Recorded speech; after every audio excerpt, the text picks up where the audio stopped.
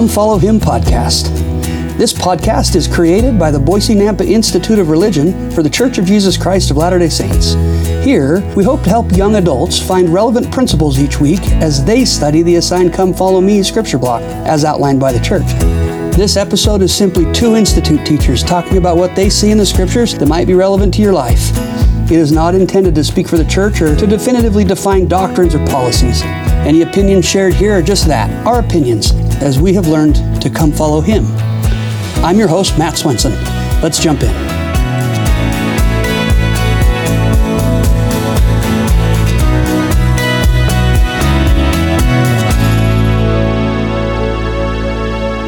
Welcome back. It's good to be with you. I'm excited to be with my friend today, Brother Ike Stafford.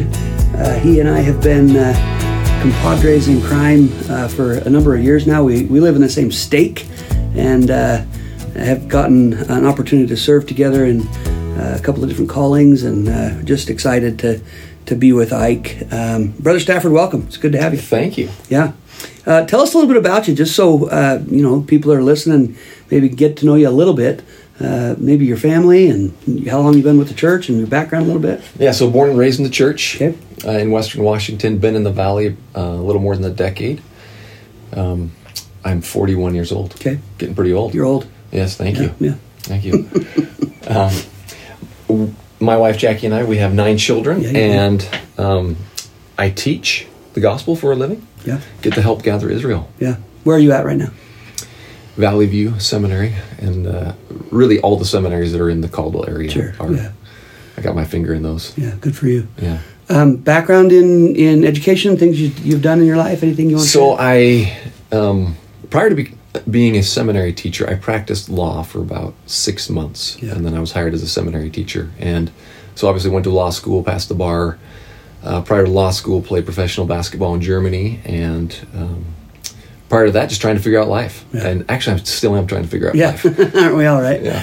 No, I appreciate that you share that. You've got a storied background, and it's good. It allows for a lot of different perspective and experience that I think helps in your perspective of what you're reading in the scriptures. So excited to be with you here today.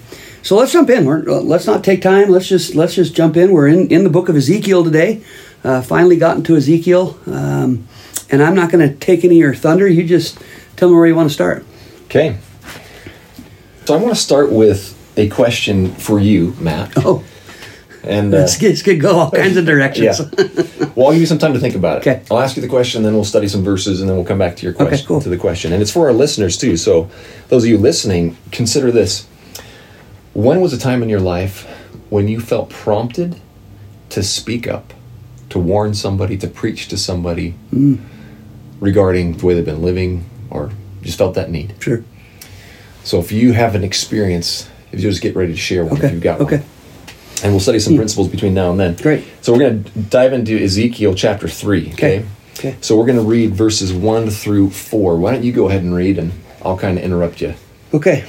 Moreover, he said unto me, Son of man, eat that thou findest, eat this roll, and go speak unto the house of Israel. You have any questions there? Yeah, I don't know what we're talking about. Who's speaking? Yes, this is Ezekiel speaking. Okay. Now, this term "son of man" is a term that we associate with the Savior. Sure. But that "son of man" title for the Savior is "son of man of righteousness." Oh, okay. Ezekiel, this term, as I understand from Hebrew, just basically means he's human. Okay. Okay, so not to be confused. It's not the Son of Man Savior, but the Lord is speaking to Ezekiel, and he tells him to eat. Eat this roll, and go speak unto the house of Israel.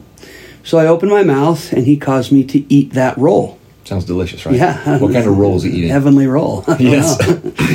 Well, what do you think? A potato roll. Oh, I don't know. Maybe, what comes to my mind, and I'm probably wrong, is just the scroll of knowledge or some kind of historical information, maybe. Yep, so the word of the Lord generally. Okay, that's what he's eating. Yeah, okay? Great, love it.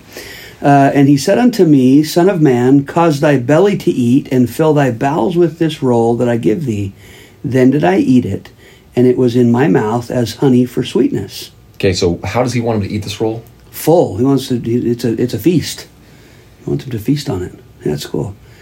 And verse 4? Mm-hmm. And he said unto me, Son of man, go, get thee unto the house of Israel, and speak with my words unto them. So before Ezekiel goes and speaks, Yeah. before he is the prophet, what's he supposed to do? Go bone up, right? Get your own testimony, have your own knowledge, your own experience with the gospel. Yeah, that's cool. So for you and I, before we preach or before we speak up, step number one is to obtain the word, right? Doctrine and Covenants 11:21, where the Lord says, seek ye first to obtain my word and then declare it. And I think this is over the course of our life, but it's also day by day. So with this principle, let's go a little deeper into it. Let's look. He goes and we're going to jump ahead a little bit. Yeah. In fact, we're going to go to the end of the chapter. Okay. Verse 24. So some things happen in between there. He gets some instruction. The Lord basically tells him, hey, you're going to be a prophet, and you got to do your job. Yeah, no pressure. Yeah, no pressure. But you got to do your job, otherwise it's going to be on you if you don't do your job. Yeah. Verse 24. Then the Spirit entered into me, and set me upon my feet, and spake with me, and said unto me, Go, shut thyself within thine house. But thou, O Son of man, behold, they shall put bands upon thee, and shall bind thee with them, and thou shalt not go out among them. Okay, so, is he to go preach yet? No, go to his house. Go sit in your house, because they're going to capture you, bind you up. Okay, and what is he supposed to respond when they capture him? 26. Then I will make thy tongue cleave to the roof of thy mouth, that thou shalt be dumb, and shalt not be to them a reprover, for they are a rebellious house. So he wouldn't even have the power to speak, even if he tried, even with all the knowledge he had from, boning up earlier. Can I interject a quote? Please. This is Neil L. Anderson, most recent Conference of Talk. He says, there are times when being a peacemaker means that we resist the impulse to respond and instead, with dignity, remain quiet. Yeah. And I think that's what the Lord's telling him. Is there's going to be times at first they're going to take you and bind you, but that's when you remain silent. So when does he speak? Next verse. But when I speak with thee, I will open thy mouth, and thou shalt say unto them, Thus saith the Lord God. Actually, so stop there. The message, we're not going to focus on the message. Yeah. We're focusing on when to speak up. Yeah. Well, the beginning of that verse, right? When I speak with thee. When the Spirit comes and says, now, then your tongue is loosed, and you won't be dumb, like he'd been told he would be. Wow, that's really interesting. So that's really cool. How does this relate to when we should speak up? Yeah. Well, I've had a couple thoughts as we've talked through these verses here that I have an opportunity right now to teach a institute class called Help Me Answer My Gospel Questions. And what's wonderful about that is it's teaching the concept of studying before you actually have to have the answer. Obviously, some of my students have questions for themselves, right? They're trying to work through a question that they've got, a gospel-related question. But for the most part, it's a good group of students that are faithful and they don't have big questions. But to ask them to respond to a difficult question, most of them kind of struggle because while they don't have a problem with it, with whatever the topic is, plural marriage or blacks in the priesthood or whatever the issue might be, the Spirit has confirmed to them that they can be okay even if they don't have all the answers. The reality is none of them have studied it either, so they don't really know what the answer would be if they did have the question. And so what's been cool is this concept of learning beforehand, that you need to go eat the roll. You need to go, study it first. And then when it comes up, you have the capacity to answer the question. You have some resource to go to and answer the question. It's really a wonderful concept and a principle that I think in the church maybe we don't grasp onto until we have our own questions. But man, to be able to answer all the questions is really a blessing of kind of what you and I get to do, right? Yeah. We kind of have to know all the answers because we're going to get, the questions pretty regularly. And not that we know all the answers, but we've studied most of them, I think. Or at least familiar to some degree. Right, yeah. Which is a blessing, I think, that we have to do that in our occupation. And so we have that opportunity to study like that. It's cool. Something I think more of us should be doing. Yeah. Yeah. Absolutely. Of all the things we should be doing, right? Yeah, right. Yeah. So just to tag along with that, sometimes we feel like, we see a sibling or maybe even somebody on the street and we need to correct them, right? Or maybe it's a spouse or a child or whatever the situation is. When do we speak up? And so let's dive a little bit deeper in that. In Doctrine and Covenants 121, verse 43. Want me to read it? Yep. Okay. And I'm going to interrupt you again. Okay, I like that. Reproving betimes with sharpness. Stop there. Okay. Reproving, fancy word for... Yeah, with correcting. Mm-hmm. Yeah. Reproving with betimes. Betimes, fancy word for... Do you remember this? It's a fancy word for soon or quickly. Oh, cool. Immediately, rather than letting the issue go on. Yeah, correcting soon. With sharpness. Or... directness. Yep, there you go. Yeah, does that work? Mm-hmm. And then here's the line that's relevant to our discussion. Yeah, when moved upon by the Holy Ghost. Stop there. Yeah. So anytime we're going to have to warn, step number one is, hold on a second. Yeah. Am I moved upon by the Holy Spirit? Mm-hmm. Or am I feeling something else? Or am I frustrated? Or am I just feeling like I got to say this for whatever reason? Mm-hmm. The difference between that and the Holy Spirit. Any commentary on that? Well, it's just making me think of the question you asked early on that I haven't shared my answer to yet, and I'll get there when you want me to. But yeah, it's definitely something that oftentimes I've felt like I wanted to make a correction, but the Spirit prompted me not to. Just said, nah, just leave it alone. Mm-hmm. And I think that's good that we are willing to listen to that. I think social media especially has dampened that capacity to hear the Spirit. It's so easy to just be livid about something somebody posted and just jump in. Yeah. One more principle as it relates to this. Sure. And the reason I'm spending so much time on this is because I interviewed 2 young adults in preparation for this and said, here's all the directions we could go with Ezekiel. What's most relevant to you? Sure. And both of them said this issue is when to speak up, when to correct somebody, when to defend the faith. Yeah, good. I love that. I'll read this one. This is section 100 of the Doctrine and Covenants, 100 verses 5 through 8. Speak the thoughts I shall put into your heart, and you shall not be confounded before men. Promise we're pretty familiar with. Yeah. For it shall be given you in the very hour, yea, the very moment, that what you shall say. And then here's the commandment he attaches with it. When we speak up, he says, but a commandment I give unto you, that you shall declare whatsoever thing you declare in my name, in solemnity of heart, in the spirit of meekness, in all things. Sometimes in some of these old church videos, I have a problem with them because the prophet's saying things like, woe unto you! I just can't see the prophet being like that. Especially as the Lord gives this instruction, solemnity of heart and a spirit of meekness. And then the promise comes in verse 8. Inasmuch as ye do this, the Holy Ghost shall be shed forth in bearing record unto all things whatsoever you shall say. Yeah. So there's the promise. If we wait until the Spirit teaches us, or prompts us to, and we speak in solemnity of heart and the meekness of His Spirit, then the promise is the Holy Spirit will bear witness. Yeah. That's a promise. Yeah, that's cool. So... That's great. It reminds me of, when you said, woe unto, right?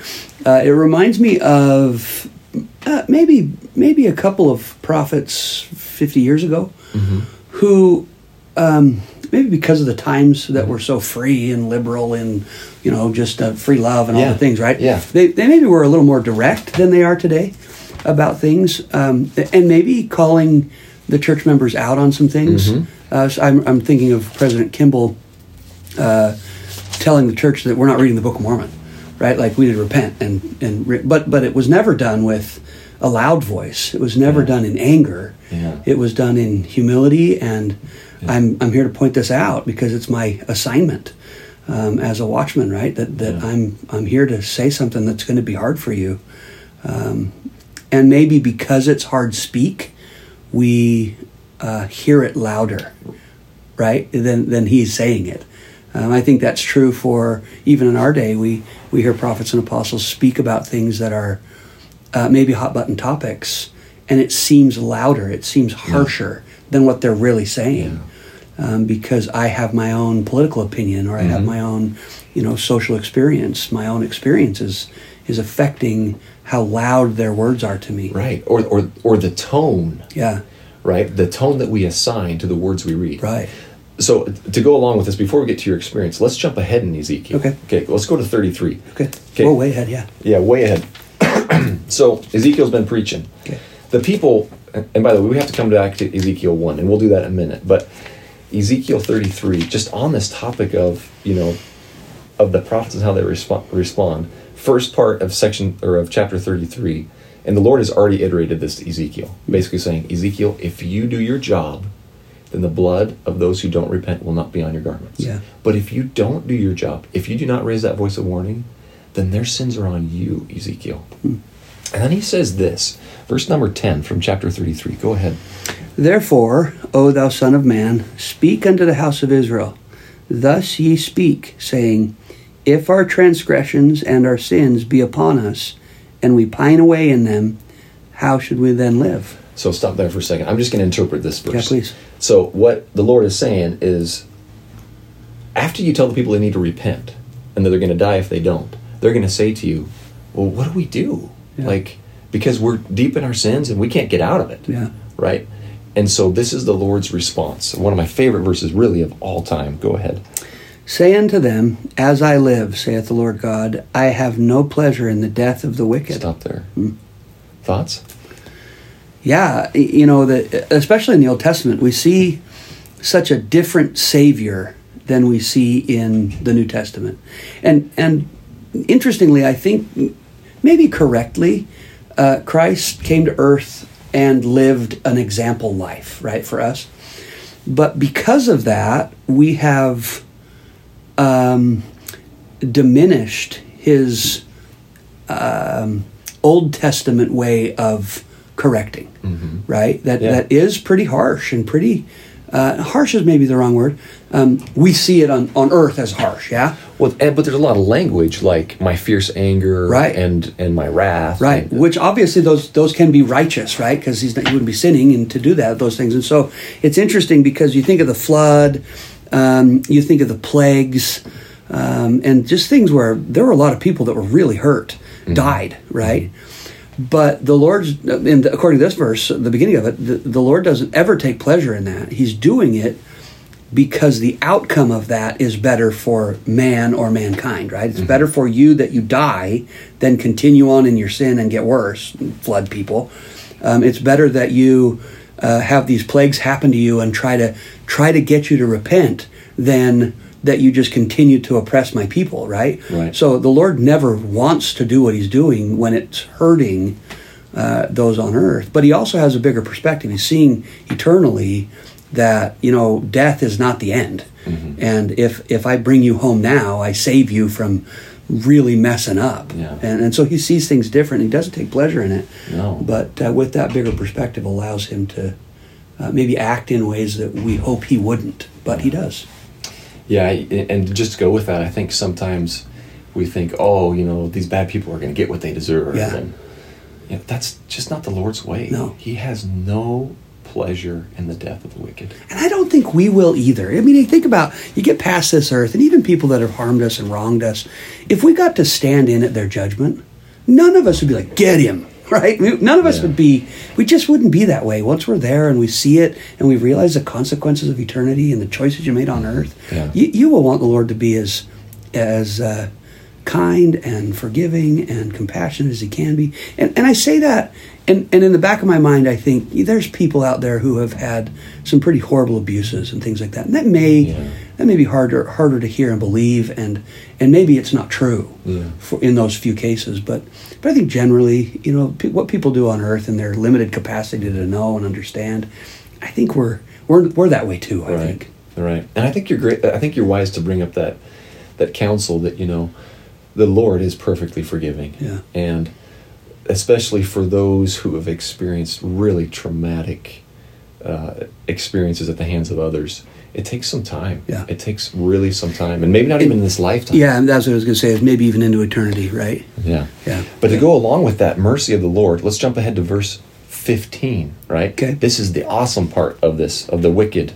Verse number 15, go ahead. So we're in Ezekiel 33, 15. If the wicked restore the pledge, give again that he had robbed, walk in the statutes of life without committing iniquity, he shall surely live. He shall not die. So he repents, he shall not die. Yeah, you give it all back and you make it right.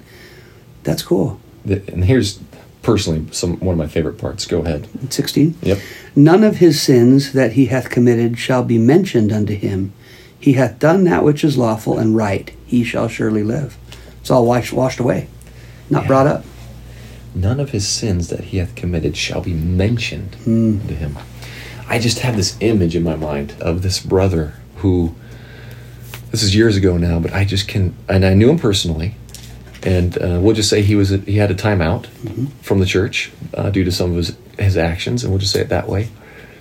And after a long repentance process, I can remember the power, the day that he got his blessings restored, or the next Fast Sunday, and him standing up and bearing testimony, and just weeping, and just feeling that power and that beautiful, the power of God and the power of the atonement, and that his sins will no longer be mentioned. And they just extreme, I use the word extreme very, very specifically, extreme joy that brother felt on that day. And I got to taste part of it too. And we've all experienced it personally. It's a little easier to talk about somebody else's experience, but... Yeah. Well, and the years, or however long it took, of a lack of having all the blessings. Spirit gone, gift of the Holy Ghost at least gone. I think that's significant. I really love that concept that it won't be remembered. He won't. What did he say there? He said they won't be mentioned. It won't be mentioned, right? This concept of Christ being the advocate for us is something that is jumping out to me, and I was trying to find it here, where he talks about, I'm your advocate, and then says, and it's wonderful that we think that, right? That he's going to stand up and plead my case. But I think sometimes we think he's going to get up and he's going to say, this is Brother Stafford. And brother, look at all the things he did. He got baptized. He kind of messed some stuff up in his life, but he fixed it. And he wasn't perfect as a dad, and he wasn't perfect as seminary teacher. Sometimes he failed miserably or whatever. But he's right. We think of him as like the advocate for me, fighting for my cause. And then when we get to the verse where he says, "Listen to him who is the advocate with your Father." Then he goes before the Lord and he says, "Behold, and he points to himself. He stands in front of you and he's like, "Hey, it's me, right? The Savior, I'm the one, right? And I did this and I did that, and it's me." And he doesn't ever even bring you up. He just says, "He's one of mine, and he's one that you told me I could have if he followed me," right? So not only is it not mentioned, it's not mentioned because it doesn't do any good. No matter how much good you've done or bad you've done, if he's taking you, that's what matters, right? He before the Lord is the thing that matters, not anything you've done, anything good that you've done. Now, interestingly, there comes a time where I don't indicate to him that I want him to accept me, that I want him to take me, right? And so it's not a works that I've earned a way in, but it's a sign. Every time I do a thing that shows me that I'm following him, there's a sign I'm holding up saying, "Hey, I want you to help me. Hey, I want you to help me." And if I've done that in my life, when I die, that's when he steps in. He gives me a big hug. He says, "Man, you were a mess." And I'm going to be like, "Yeah, I totally was, but you got me," right? And he'll turn around and he'll talk to the Father for me and leave me out of it, because I didn't do anything that earned my spot other than follow him. And that's enough. I love what you were saying, Matt, and this just reminds me of what happens in the first part of Ezekiel. Now, this is not something... Okay. Go with me to chapter 1. It might be chapter 1 or 2. The end of chapter 1. So, Mercy Me, this famous Christian song, "Surrounded by your glory." Okay, so the words... I don't know it. Yeah, okay. "Surrounded by your glory, what will my heart feel? Will I dance for you, Jesus? Or in awe of you be still? Will I stand in your presence, or to my knees will I fall? Will I sing hallelujah? Will I be able to speak at all?" Man, I love that. Oh, I can only imagine. I'm gonna go find this song, and I'm gonna clip it in at the end of the end of the episode here. Okay, so fantastic. But I think about that, and I keyed into this. This is not something from the Come Follow Me material. Sure. But look at the end of Ezekiel chapter 1. Now, at the end of Ezekiel 1, and I'll try to come to this and give some context, but he gets to see God. Sure. and look at the end of verse 28. Will you just read from midway through, this was the appearance? Yeah. This was the appearance of the likeness of the glory of the Lord. And when I saw it, I fell upon my face, and I heard a voice of one that spake. So, will I dance for you, Jesus?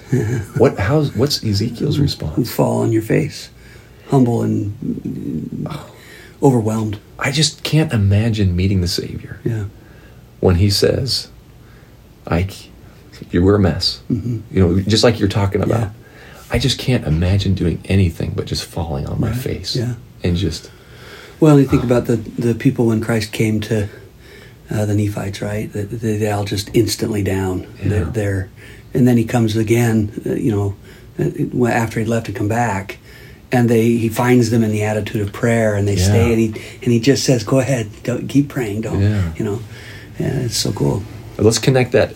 So in chapter 2 now, after he has another discussion with the Lord, verse number 23, it's just at the end of verse number 23, a second time, he sees the Lord, and he falls on his face. Yeah.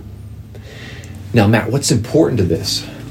What's important to this discussion is that where this is happening, Ezekiel's visions, all of Ezekiel, it happens when he is in Babylon. Okay.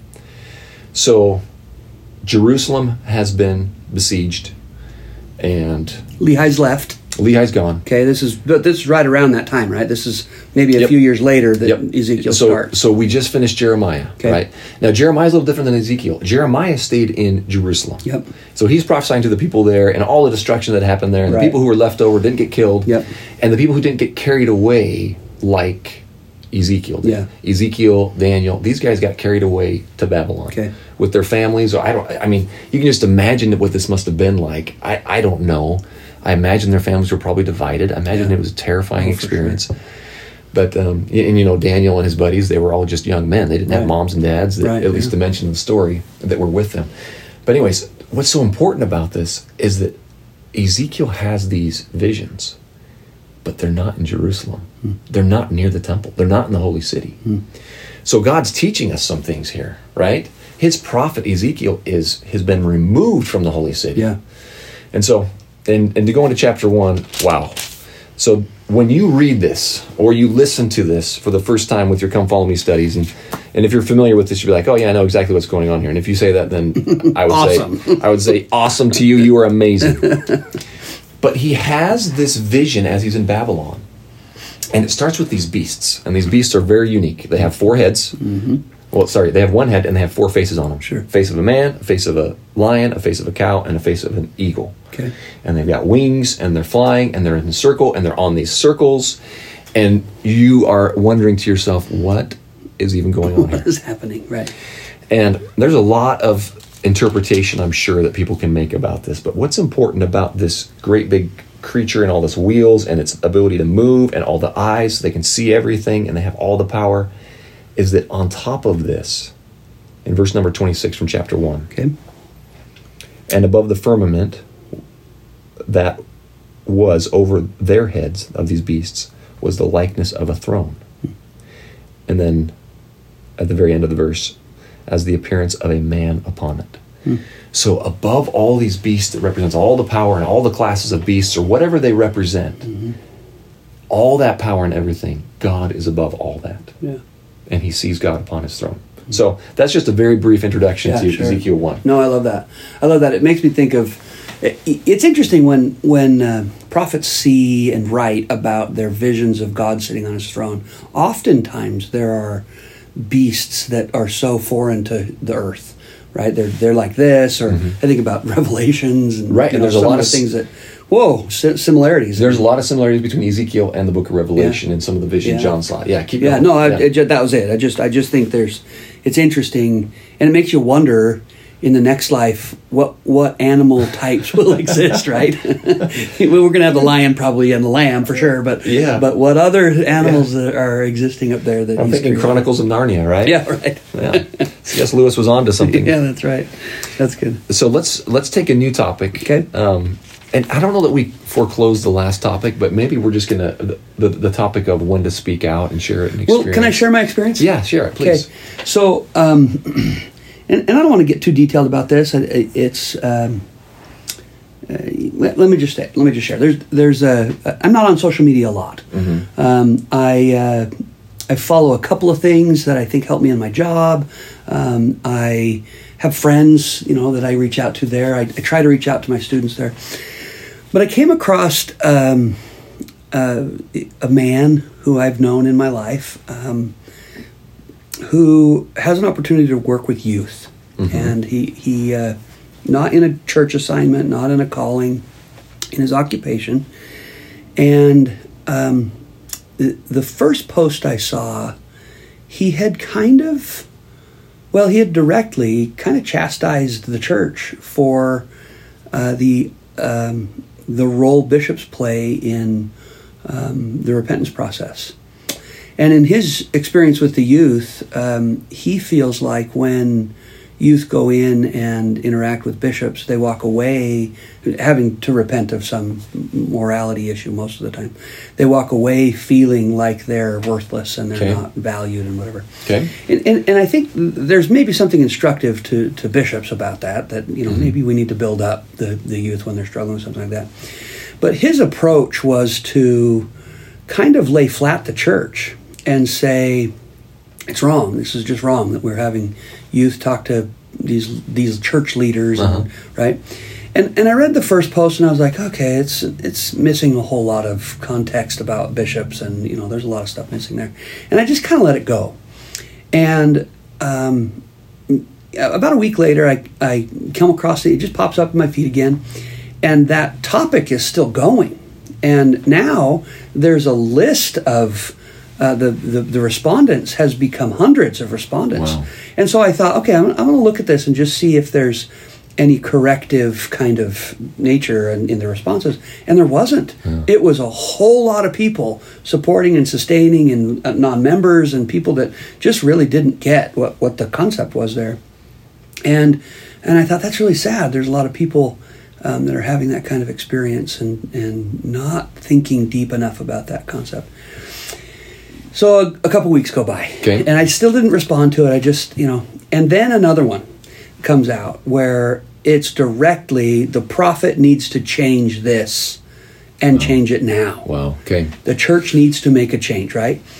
And I don't have this almost ever, but the Spirit just came, as much as you know, so that you can help people understand this principle. Just came very clearly. I had studied enough about that role of a bishop to know what that means and why they do it. And I very carefully it probably took me 2 hours to write a little 2-paragraph response that just taught the principle of the church isn't the prophet and it isn't the brethren. It's the Lord leading. And if the Lord saw a problem, the Lord through his prophet would make that change. But a prophet doesn't get to just decide what principles of the gospel he wants to change because it might be hurting, according to his opinion, the children or the youth of the church, right? And just made some analogies about that a bishop's role isn't really the healer, right? He's not there to heal them. That's the Savior's role. Correct. Yeah. He's there maybe as a physician to sew up the wound, but the healing is the body that does it by itself. It's the Savior that's almost magical about how it about how it heals. And so just a couple of things there to help maybe shift the thinking. Within a day, his old post had been taken down. Wow! All of them, all three of the ones I had read, all of them had been taken down. And so then I started feeling like, oh man, maybe that was too harsh. Maybe it was too heavy-handed. And then the scripture that we read earlier came to my mind, reproving betimes with sharpness. Yeah. And then immediately after, when prompted by the Holy Ghost, right? But then immediately after is, what does it say? It says that followed by an increase in love, right? Yeah. And so I just privately reached out to him and said, not publicly, just privately, and said, I hope that my comment was received as it was intended. And he didn't respond back. And I haven't seen him since then. And I just, but overarchingly, when I was younger, I would have responded all the time. I would have made comments all the time. But But I've learned that principle that you got to slow it down. You got to, especially on social media where everything can be said so quickly and flippantly. Yep. That anyway, I just think that's no, I'm so glad you brought up that principle of, after you correct, right? We didn't touch on that, but afterwards show an increase of love, sure. and so that's another principle of when we speak up. It's another principle we should focus on of when we speak up or when we warn. We do it in the Lord's way, which includes showing an increase of love afterwards. Yeah, it's good. And I think that's another principle too. If we cannot show an increase in love when we correct, we shouldn't be correcting. No, we shouldn't. Yeah. The Spirit is not going to inspire us. I don't want to say a blanket rule here. Yeah. But I think it's really unlikely that the Spirit would invite us to correct somebody if we cannot show an increase of love afterwards. Yeah, that's good. Well said. That's well said. I like that. Okay, what else? Give me another principle. Let's look at one more. Ooh. One more? One more. Oh man, there's too much in Ezekiel to have one more. Okay, two more. For our listeners, I hope you love this. Yeah. You know what? I think we're gonna forego talking about those bones, those dry bones. Hear the word of the Lord. You know what? You know that song? I do know that one. Okay. I do know that one. Okay. But I want to let you sing it. It was just awesome. Yeah. So, the head bone's connected to the neck bone. That's that famous prophecy of Ezekiel, which is dualistic in nature, and just as an introduction to that of the resurrection, of course, and also of the gathering. Yeah. And I just think about President Nelson and how that is on his mind, the gathering. Similarly, in the same chapter 37, we get this verse about. Maybe we should do this one. Let's do this one. Okay. Let's go to 37. So after the famous prophecy of the dry bones coming back to life, we get this other prophecy that's a little bit less known. Okay. Verse 15 from Ezekiel 37. The word of the Lord came unto me, saying, Moreover, thou son of man, take thee one stick and write upon it for Judah, and for the children of Israel, his companions. Okay, stop there for a second, okay? So just to summarize, what's going on? Well, I know a stick represents a book, a scroll. In the Come Follow Me material for this week, the second symbol involves two sticks, which many scholars interpret as wooden writing boards joined by a hinge. Oh, really? Okay. Like a wooden book. Like a wooden book. That's interesting. Joined by a hinge. That's interesting. Thank you. Yeah, keep going. And write upon it for Judah. So we're talking about a wooden book written on for Judah, right? Okay. Explaining their history and prophetic information. And for the children of Israel, his companions. Then take another stick and write upon it for Joseph, the stick of Ephraim, and for all the house of Israel, his companions. Join them one to another into one stick, and they shall become one in thine hand. So we have two writings, Judah and Ephraim, right? Mm-hmm. For Joseph, Ephraim. So, what is it? Teach us. It's Book of Mormon. Book of Mormon is the stick of Ephraim and the Bible, and the history of the Judah is the New Testament, the Bible. But what I think is so great about it is this is Ezekiel after Lehi's left, saying, hey, there's going to be a second book, right? Mm-hmm. The Lord's speaking through him, saying there's going to be a second record, and somehow it's going to happen through Ephraim. But Ezekiel maybe not even given that much information about who it is and how it's done. And maybe as a contemporary Lehi, he would have even known him in a Jerusalem with so few righteous people. You know, when Lehi leaves 11 years before, it's probably a significant leaving. Yeah. And so I don't know that. I don't know that he knew him, but right. But you know, that's what he's talking about. It would be interesting to be Ezekiel with the knowledge he had of the people that have left and Jeremiah's experiences, right? I mean, all the contemporaries they would have had. Isn't this so cool? Yeah. Now, can I just make a little bit of commentary on this? So this has to do with the gathering, right? And a few weeks ago in Isaiah chapter 29, we talked about the marvelous work and the wonder and how it's the Book of Mormon. Right. And the Book of Mormon just brings a power with it. Yeah. That we just can't get elsewhere. Yeah. Bringing us to Christ and that with the Bible so awesome together. In verse number 19 at the end, and make them one stick, and they shall be one in mine hand. Okay, right? We keep going on. 21. Oh, this is so good. About midway down, Israel from the beginning, heathen, whither they be gone, and will gather them on every side and bring them into their own land. So it's not like this discussion of these two sticks is on its own. It is in the middle of this discussion about the gathering, right? So we have the vision of the dry bones putting on flesh and becoming resurrected, right? Which is dualistic about the resurrection and about the gathering, right? And then we start talking about the two sticks. It's all about the gathering. Yeah, the restoration being part of that. Yes, I love the next verse. I will make them one nation in the land upon the mountains of Israel, and one king shall be king to them all.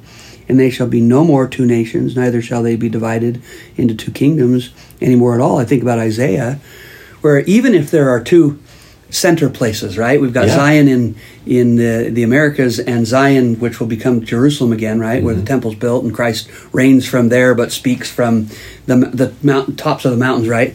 It's one nation with one king, with one ruler, right?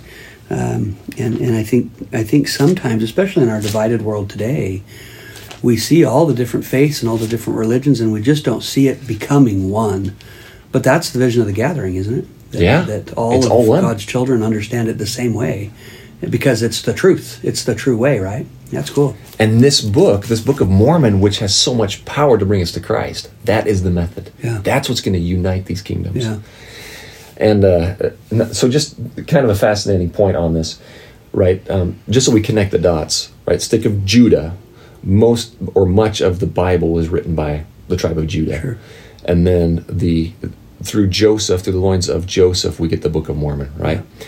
And it's just so fascinating. In Genesis chapter 49, when Joseph gets his patriarchal blessing from Jacob, he gets his patriarchal blessing, and in his patriarchal blessing, he's told, Joseph is a fruitful bough or branch. Right. Joseph is a fruitful branch, even a fruitful branch by a well, whose branches shall run over the wall. Wow, that's interesting. Isn't that fascinating? Branches shall run over the wall. Huh. Yeah, wonder what that could be. Yeah, leaving Jerusalem. Right, exactly. Get over the wall. Literally leaving Jerusalem and the wall, and leaving Jerusalem and leaving even the promised land. That right? continent. That continent, and going to the new promised land. Yeah, that's great. Yeah. Where is that at? Say that again. That's Genesis 49:22. This is his patriarchal blessing. When Jacob blesses all of his sons. I've never made that connection. Yep. That's good really stuff. Cool. Yeah. Do we have time for one more? One more. Yeah, teach me. Okay. So maybe I'll try to do this brief, but let's go to Ezekiel 47 now. Okay. So this is about the last chapters of Ezekiel are about the millennial day and some of the things in the last days that will happen. But he has another vision, and his visions are so fun. But in this particular vision, I'm going to kind of walk you through this. Why don't you read verse 1, and then I'll walk us through it. Go ahead. 47:1. Yep. Afterward, he brought me again unto the door of the house, and behold, waters issued out from under the threshold of the house eastward. For the forefront of the house stood towards the east, and the waters came down from the right side of the house at the south side of the altar. Okay. So he is seeing the latter-day temple in Jerusalem. Yeah. Now, the area between Jerusalem and the Dead Sea, would you call it more fruitful, or more barren? Barren. Totally barren. Okay. The whole city is right. It's made out of sand. Right. Okay. Yeah. So he sees this vision where the temple in the last days in Jerusalem, and this water is coming out. All right. Now, so it's coming out of the temple on the right side. Verse number 3. And when the man that had the line in his hand went forth eastward, he measured 1,000 cubits, and he brought me through the waters. The waters were to the ankles. So 1,000 cubits away from where it comes out of the temple, the water is how deep? To his ankles. Okay. 5-6 inches maybe. 4. At the end of verse 4, as he measures another 1,000 cubits later, he brought me through. The waters were to the loins. So the water's getting deeper. The water's getting deeper. Yeah. Okay. Verse 5. After he measured 1,000, and it was a river that I could not pass over, for the waters were risen, waters to swim in, a river that could not be passed over. It's gotten way deep. Yeah. Okay. So it's making sense. Yeah. This river that's coming out of the temple is just getting bigger and bigger and bigger and bigger. And not just that, but look at verse number 7, for example. Read that. Now, when I had returned, behold, at the bank of the river were very many trees on the one side, and on the other. So, and verse number 9, read that one too. And it shall come to pass that everything that liveth, which moveth, whithersoever the river shall come, shall live, and there shall be a very great multitude of fish, because these waters shall come thither. For they shall be healed, and everything shall live whither the river cometh. What is this river doing? Bringing everything back to life. Making it all fruitful and bountiful, and a grove of sanctuary. Yeah. Yeah. And this is what the temple does, the ordinances of the temple. And so for our listeners, and I'll just ask you, Matt, but for our listeners, how has the temple been a source of life, of rejuvenation, of miraculous healing for you in your life? Yeah, that's a great question. You know, I love the concepts taught in the temple. Obviously, the connection to the other side, my connection to my ancestors and those that have gone on.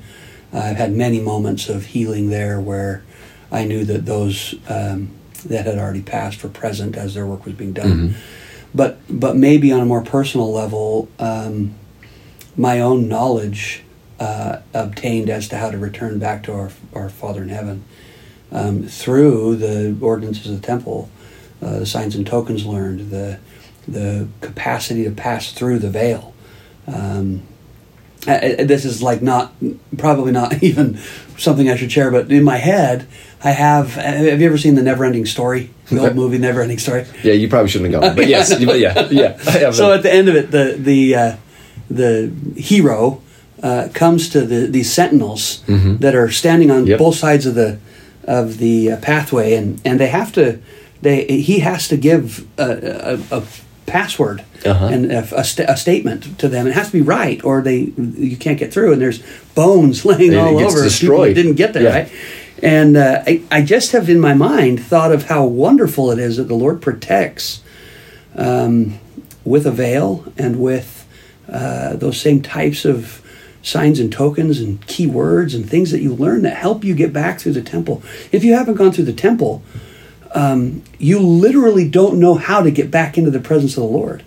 And it's something that I think if more young people understood that and recognized how important it is to get there, there are things you are not taught in a church building, in a seminary room, in an institute class, right? That's just not taught to you because of the healing and teaching that goes on in the temple. So for me, that river got really deep, really fast, right? And my capacity to understand for a long time was very limited. Yeah. But as I've gotten older and as I've gone more frequently, my love of the temple, my desire to be there, to learn more, to understand differently, it really is a healing thing because it's teaching my spirit more that it needs to know. I like how you talk about as you go back, you get more and more out of it because, after 1,000 cubits, the guy who's measuring it only goes up to his ankles. Yeah. Right? Yeah. As we go to the temple just the first few times, maybe that healing and that power that comes, maybe it's only up to our ankles. Yeah, and it's spiritual space, right? I'm in a spiritual place. It feels good. It's good for me, right? Dale G. Rendlin, I extend the promise of protection that's been offered in the past. I promise you protection for you and your family as you take this challenge to find as many names to take to the temple and ordinances you perform in the temple and teach others to do the same. If you accept this challenge, blessings will begin to flow to your family. You'll not only find protection from the temptations and ills of this world, but also find personal power, power to change, power to repent, power to learn, power to be sanctified, and power to turn the hearts of your family together and heal that which needs healing. Wow. Just last week, if I can share, Jackie and I were in the temple together, and I'll tell you what my thoughts were first, and then she really is just spiritually remarkable. My thoughts first as I was sitting in the temple, I was thinking about gathering Israel, and I'm like, you know what? Of all the things I do in my life to try to gather Israel, as busy and as crazy and as challenging at times my life is, I'm trying to raise children, got 9 kids, trying to be a good servant in the Lord's kingdom, trying to teach seminary and organize that work. I was just sitting there in the temple thinking, of all the things I do to try to gather Israel, serving in the temple is certainly the easiest. Yeah. This is so peaceful right now. It's so easy. I'm just sitting here being taught by the Lord. It's awesome. I'm gathering Israel right now. This is too easy. Yeah. That's great. And as I'm having this thought, my wife leans over to me and she says, I feel like I can do anything when I'm in here. And just for a mother of 9 kids with all the craziness, all the burdens, all the lack of sleep with a newborn infant and everything, that's how she feels. I feel like I can do anything. Wow. Healing, right? Yeah. Coming in with the burdens of life, and after being there an hour, feeling like that. Oh. That's something I wish that more of our young adults grasped. They're getting married later in life, just by virtue of our culture, maybe. But I think for some, that's putting the temple off a little farther. And maybe there's a time when the Lord would have you go through the temple before you get married. Sure.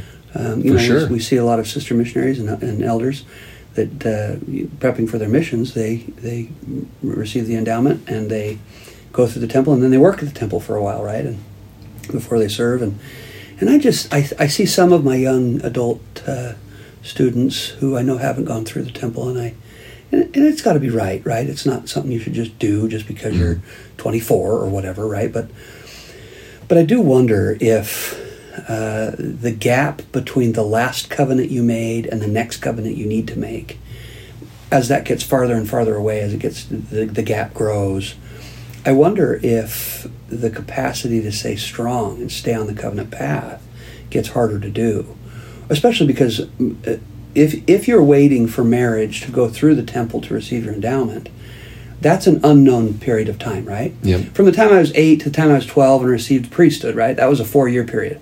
From the time I was 12 to the time I went on my mission, that was a 7-year period, right? Whatever. And I could identify when my next covenant was. But if I'm waiting for my spouse to show up, and I haven't gone through the temple because I didn't serve a mission, that's an indefinite next covenant, right? And I wonder if the Lord would have us be a little thoughtful about that and say, is going through the temple, for some, maybe not all, is going through the temple something that could help you stay on the covenant path? Absolutely. Make that next covenant and be ready. I wish we had God's prophet here to say, what would you say to our young adults? Right. Yeah. I mean, you just think about the temple. Why is this water flowing from the temple bringing healing? Sure. It's not because it's the temple. Right. It's because it's Jesus Christ. And it's His power and it's His presence. Yeah. And so I think any time that we can gain greater access to His power, we're going to live. Yeah. And our relationships are going to live, and whatever it is that we need is going to live, and it's going to thrive, just as in Ezekiel, where we see the banks of this river full of trees and all the fish in the water. Yeah, that's so great. Healed, right? Healed from all the generations of muck that space has been, right? And all the yuck that's gone on there.